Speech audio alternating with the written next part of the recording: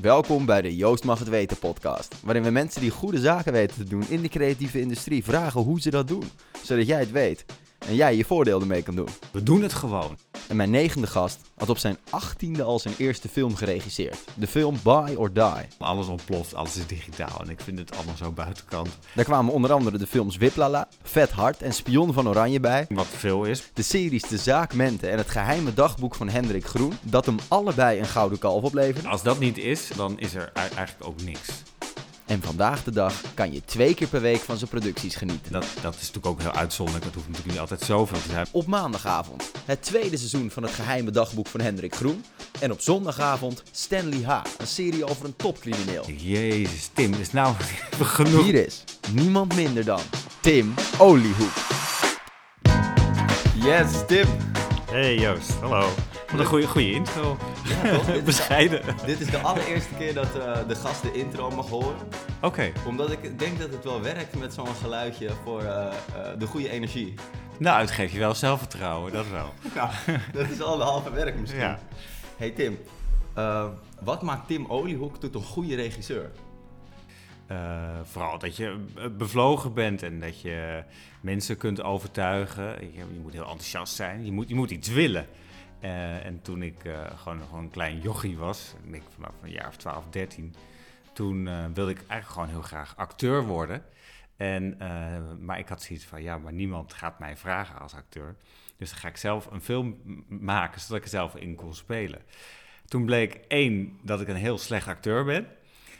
Want je speelde de hoofdrol. Ik speelde zelf de hoofdrol en ik regisseerde het, ik schreef het dan en zo. Maar ik deed het eigenlijk omdat ik heel graag acteur over wilde zelfvertrouwen gesproken. Precies, ja, nee, maar goed, als je jong bent, dan fuck de wereld, toch? Dan denk je dat je alles kan. En, heb je dat nu niet meer dan? Nou ja, het is natuurlijk wel zo dat als je ouder wordt, dan heb je ook iets te verliezen. Want toen jij je komt uit een klein dorpje. Ja, Stompwijk, in de buurt van Leiden, 2500 inwoners. Echt een buurt waar iedereen elkaar kent. Ben je dan niet bezig met wat anderen ervan vinden als jij ineens een film gaat maken in dat dorp? Ja, ook natuurlijk wel, maar dat is... Je bent vooral bezig om een verhaal te vertellen. Nou ja, verhaal, het waren gewoon autoachtervolgingen en knokpartijen. Ik heb de beelden staan nog online. Tenminste, niet de hele film heb ik niet kunnen vinden, maar wel bepaalde interviews. Ja, er staat ergens een compilatie.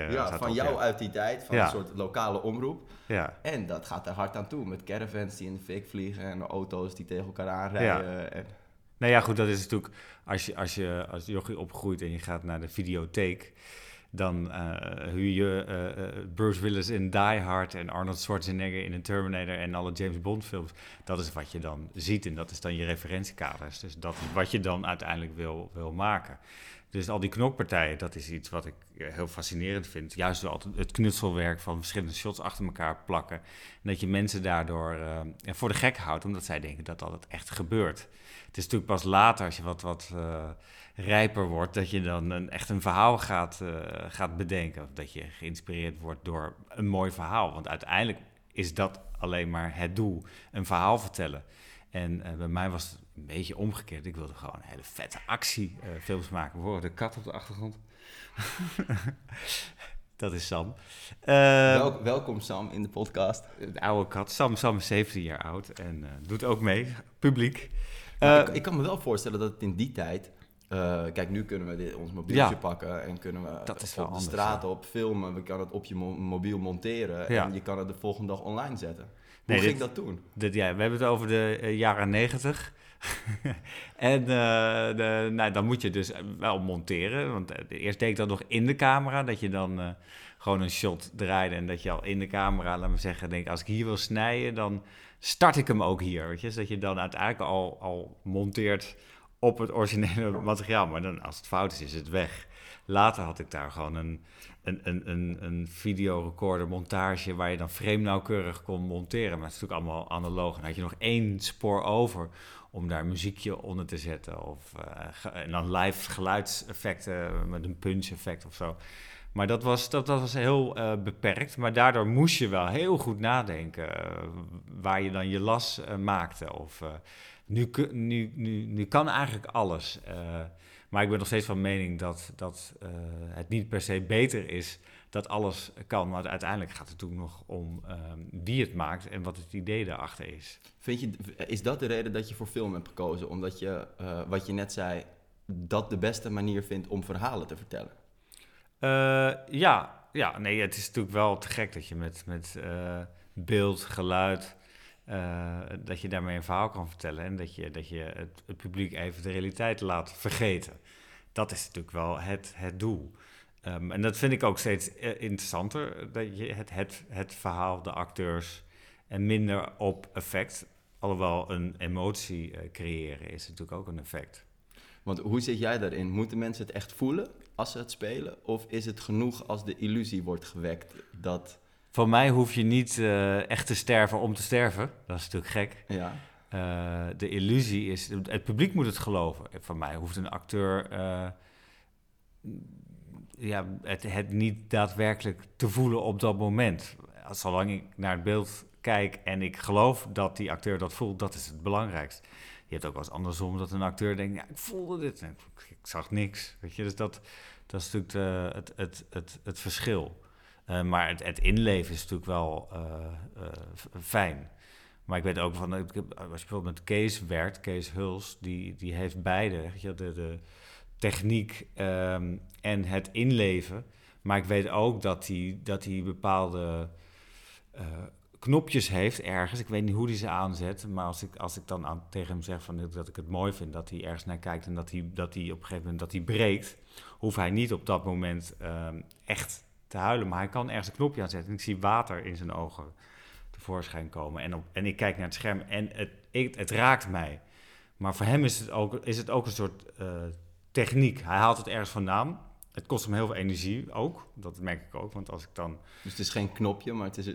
hij moet het wel echt vandaan halen. En hij is ook helemaal uitgeput op het moment dat wij... Want ik draai natuurlijk van 10 verschillende hoeken.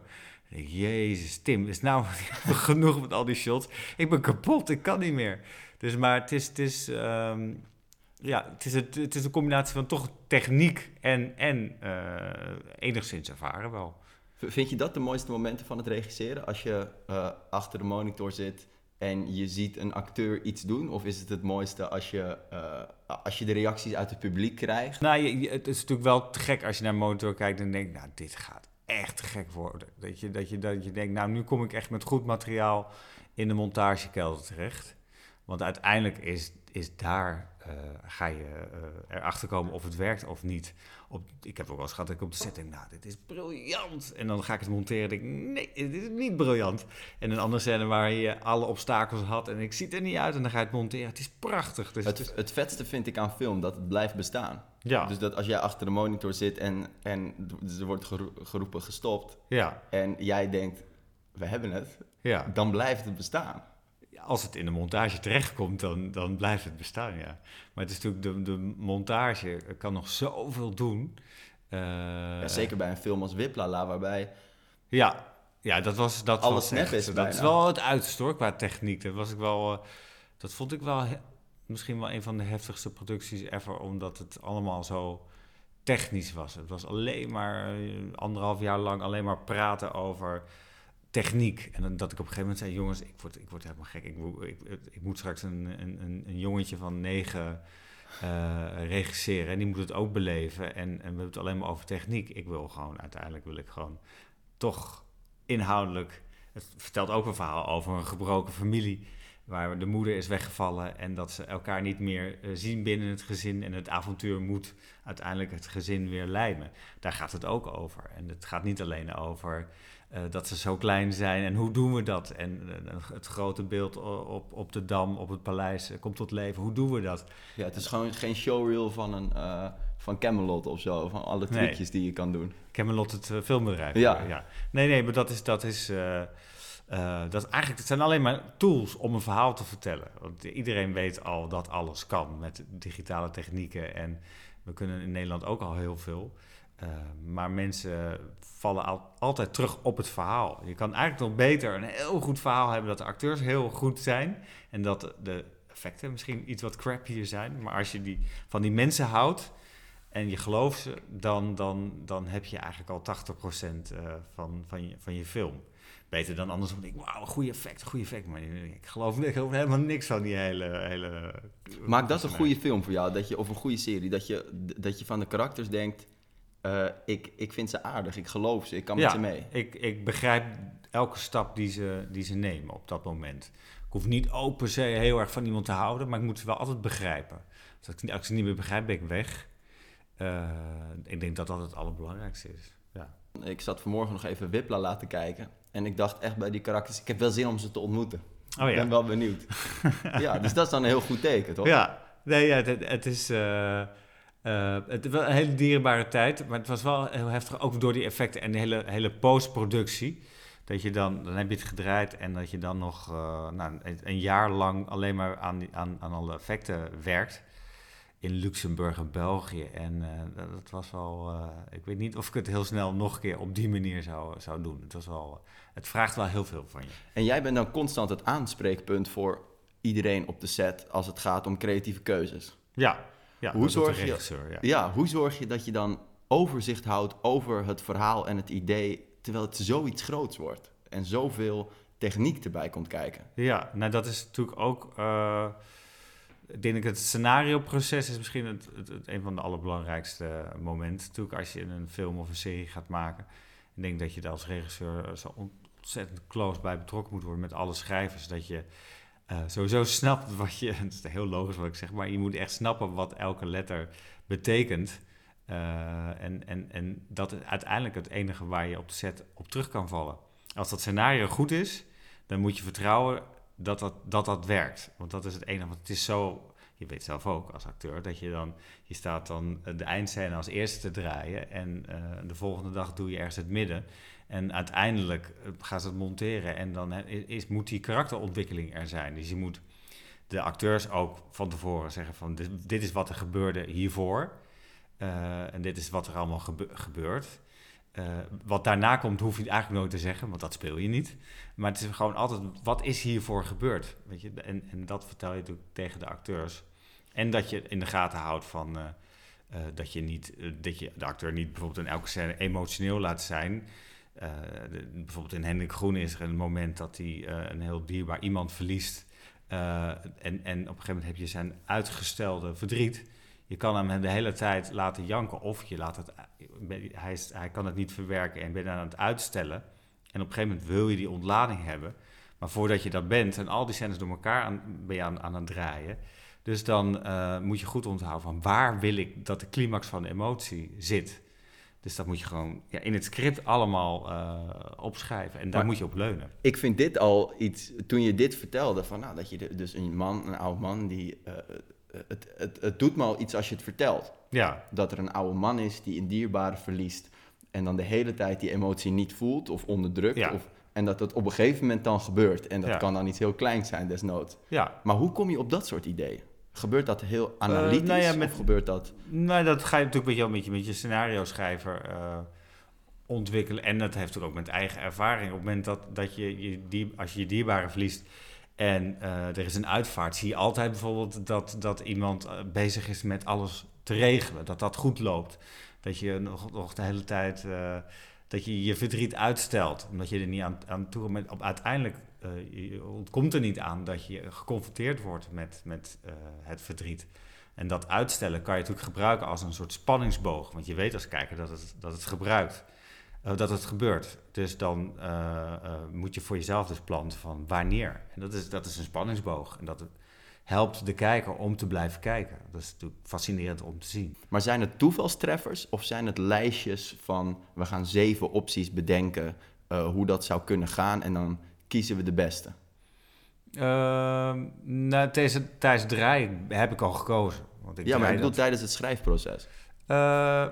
Tijdens het schrijven is het... bijvoorbeeld de eerste versie weet ik nog wel dat tijdens de uitvaart... dat we een speech hadden waar die wel heel emotioneel is. En waar die allemaal tranen en dat het er al meteen helemaal uitkwam. En toen hadden we met elkaar eigenlijk besproken van... volgens mij is het mooier als je dat uitstelt en ook realistischer. Je lijkt de afgelopen 5 jaar best wel een omslag gemaakt te hebben van hele grote... Van popcorn van actiecomedies naar eigenlijk publieke omroep, mooie, subtiele... Ja. Maar ik zie mezelf ook nog wel een keer een vette actiefilm maken, hoor. Maar misschien moet het dan iets wel ergens over gaan. Bijvoorbeeld Lyon van Luc Besson. Dat gaat over een vriendschap tussen een huurmoordenaar en een 12-jarig meisje. En dat is een soort onmogelijke vriendschap. Maar er zit heel veel vette actie in. Maar het gaat heel erg over die mensen. Dus als je die combinatie kan maken, dat zie ik mezelf ook nog wel eens doen. Maar ik zie ook, omdat mensen zich daarin herkennen... dat het juist ook heel fijn is dat je het heel erg op de acteurs houdt. En dat het niet altijd hoeft te ontploffen. Ja, maar is dat een bewuste keuze geweest of is dat gewoon ontstaan?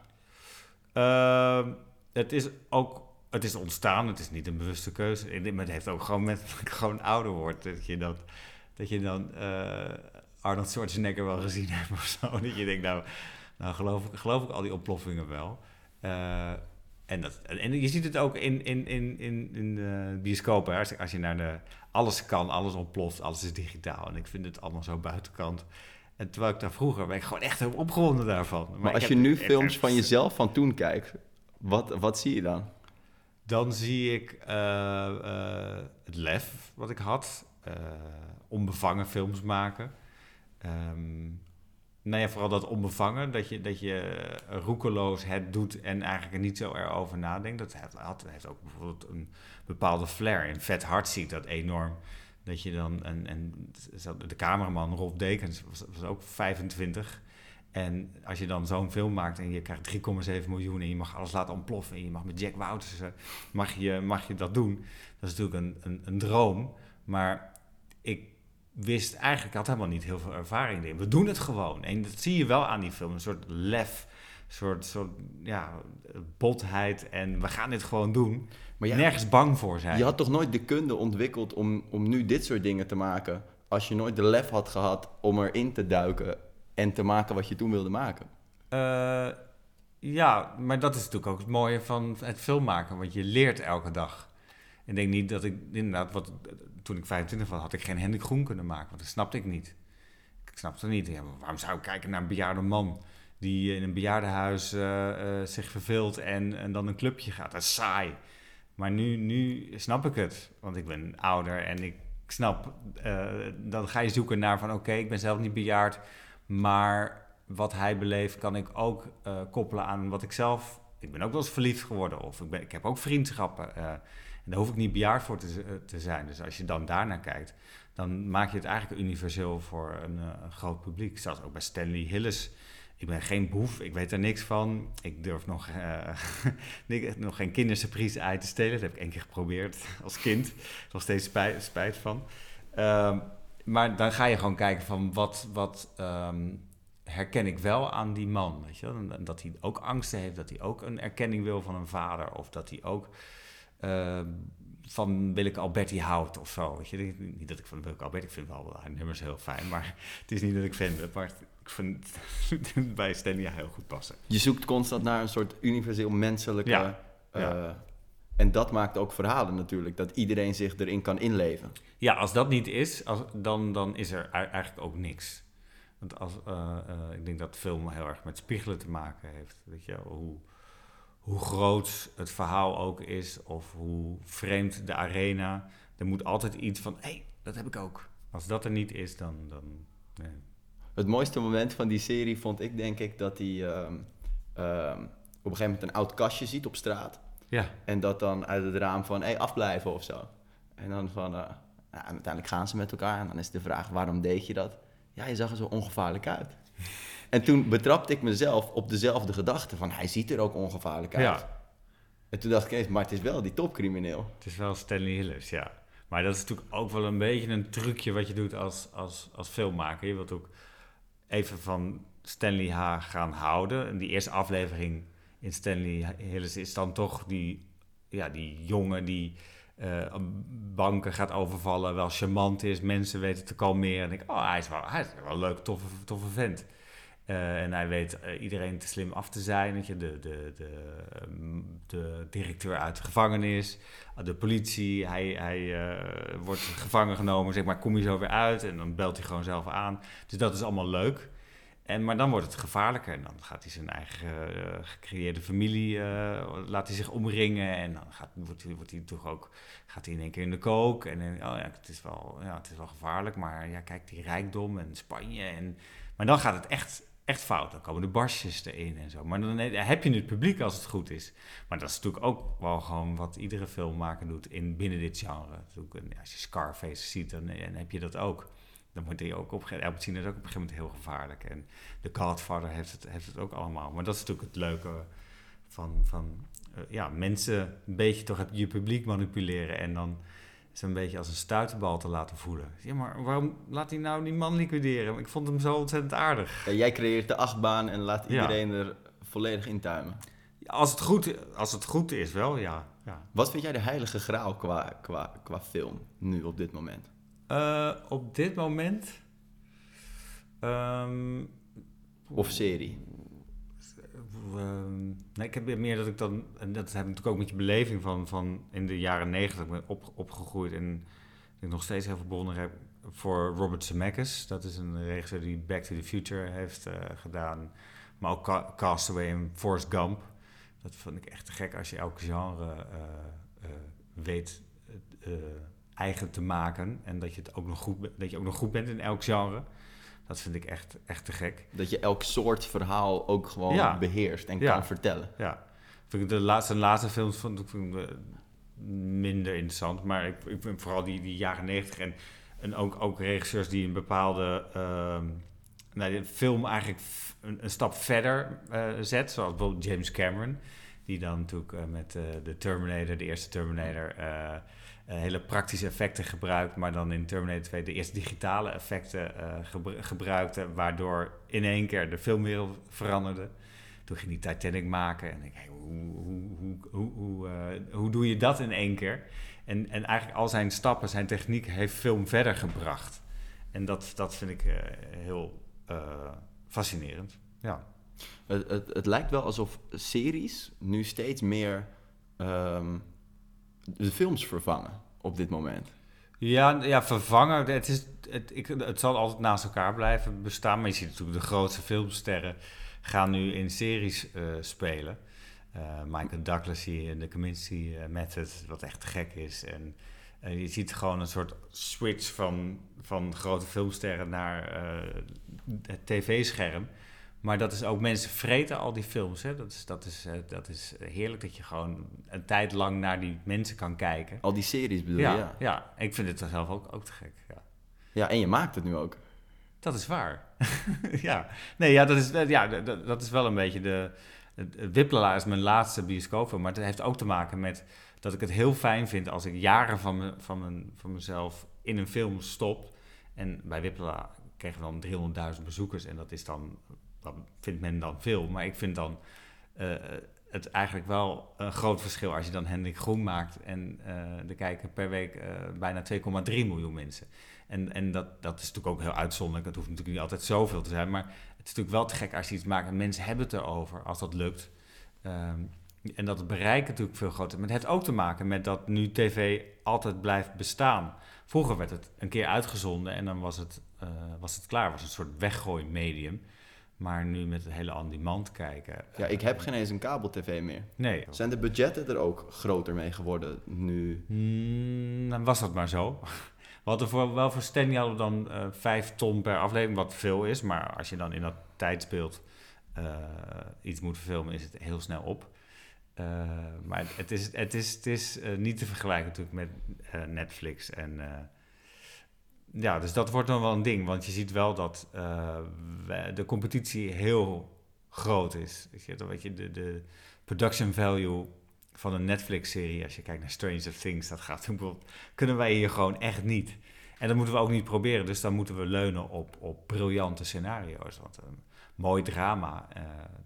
Ja, ik zat dus bij BNR Nieuwsradio, toen werd je geïnterviewd en toen kwam volgens mij daar aan bod dat jij al 5 jaar niet meer drinkt.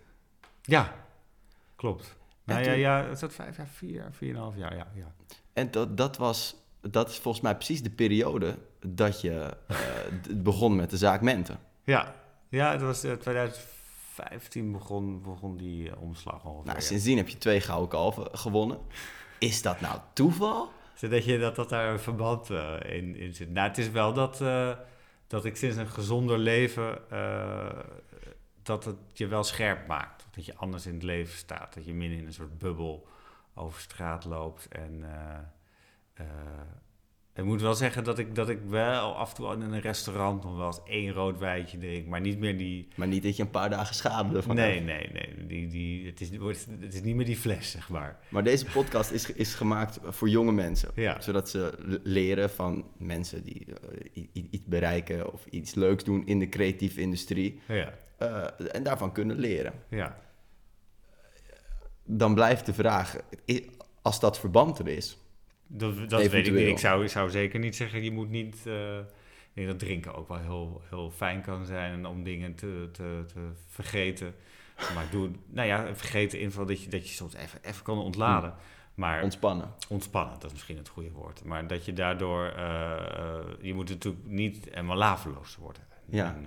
En bij mij, het was niet... Het lijkt net of ik een of andere alcoholist was, maar wat had te maken met dat ik een medicijn moest slikken voor een sarcoïdose. Dat zit in je longen en ik moest medicijn slikken wat dan weer slecht voor je lever is. Waardoor de arts zei van, je mag maar 1 glas per week. Ik denk, ja, jezus.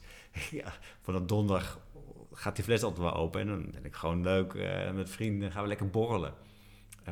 Maar toen mocht ik dat niet doen. En ik denk, wauw, het is gewoon echt... De wereld is zo helder en zo mooi en je hebt zoveel tijd over. En ik zag dingen wel anders. En ik zou nu weer mogen drinken, maar ik heb zoiets van... Ik vind het veel beter zo, dus ik laat het gewoon zo. Met af en toe een rood wijntje. Ja, eens in de zoveel tijd. Ja, en een heel goed restaurant. Wat is als laatste vraag het beste advies dat jij kan meegeven aan de luisteraars van deze podcast... Wat jij geleerd hebt tijdens al die jaren regisseren, vanaf je 18e tot nu? Dat je nooit alles weet. Dat je je moet omringen met mensen waar je je vertrouwd bij voelt. Dat je al je departementen niet letterlijk moet zeggen van zo wil ik het. Maar je kan ook zeggen van... Dat gevoel moet het zijn. En er zijn natuurlijk meerdere manieren om dat gevoel te creëren. En dat het juist heel leuk is om met al die departementen te gaan brainstormen. En dat je dan ziet uiteindelijk in het resultaat... dat al die departementen bij elkaar komen tot aan de grading. Het inkleuren van je beelden. Dat je denkt, het klopt, alles klopt. En dat is te gek als dat lukt. Maar dat kun je niet alleen... en dat je altijd die antennetjes moet uit laten staan. Je kunt dingen wel heel erg vastzetten. Ik was vroeger heel erg van alles vastzetten. De decoupage shot die je maakt, dat doe ik nog steeds wel. Maar ik zie dat altijd als een soort basis. En er kan van alles gebeuren op een set. En als er iets gebeurt wat je niet had bedacht... dan kan het een scène een ziel geven. En een soort echtheid, een rafeltje... wat de scène in één keer kan optillen. En dat is mooi, dingen die niet gebeuren. En dat ga je terugzien in je producties. En dat eigenlijk alles kan. Je kunt nu een camera pakken. Maar het is uiteindelijk alleen maar van wat staat er op papier? Wat heb je bedacht? Ga een verhaal vertellen. Dus er is niemand die tegen jou zegt dat het niet kan, toch? En je haalt het beste uit mensen. Nog even recapituleren. Door ze ook wel vrij te laten. Ja, ik geloof ook niet dat het een democratisch gebeuren is, hoor, filmmaken. Maar je moet ze wel kietelen en daardoor krijg je zoveel van al die departementen. Dus niet van bovenaf opleggen, maar meer een gevoel geven. Een gevoel, van wat het moet uitstralen. En met elkaar ga films kijken, foto boeken bekijken van wat kan het uitstralen, inspireer. En gebruik die voorbereidingen. Voordat je gaat draaien. Het is natuurlijk te gek, want tijd is je grootste vijand op de set. Het is natuurlijk te gek als iedereen al op de set weet wat hij moet doen. Dan is regisseren het allerleukste. Dan kun je als regisseur lekker concentreren op die acteurs. En al die andere departementen weten al wat ze moeten doen. Te gek. Ja, het is superleuk. Ja. En het wordt alleen maar leuker, want elke dag op een set leer je iets bij. Er is nooit een moment dat je denkt, nou, nu weet ik het wel. En ga vooral datgene doen wat je nog nooit eerder hebt gedaan. Dus als je een keer een genre hebt bewandeld en het lukt, dan is het veel toffer om daarna totaal iets anders te doen. Want dan word je weer onbevangen en dan word je weer nieuwsgierig van, dan ga je weer dingen uitzoeken van hoe gaat dat werken. En dat zorgt ervoor dat je elke dag wakker wil worden. Ja. En dan kan je de ene dag in de week naar bejaarden kijken. Ja, en de andere dag in de week naar topcrimineel. Ja, maar het is totaal verschillend, maar het heeft ook raakvlakken met elkaar. Dankjewel. Ja, leuk. En ook leuk dat jij luisterde naar alweer de 9e Joost Mag Het Weten podcast. Dat betekent dat we volgende week op de 10e zitten. Dat zijn dubbele cijfers en dat is wel iets om te vieren natuurlijk. Daarom hebben we die opgenomen in beeld en geluid met live publiek erbij. Zij stellen hun vragen, het wordt een speciale gast. Dus tot volgende week. Yo! Deze podcast werd mede mogelijk gemaakt door Broadcast Magazine. Naast een vakblad in print, uitgegroeid tot een breed platform aan activiteiten waarmee de slogan midden in de media alle recht wordt aangedaan. Kijk op www.broadcastmagazine.nl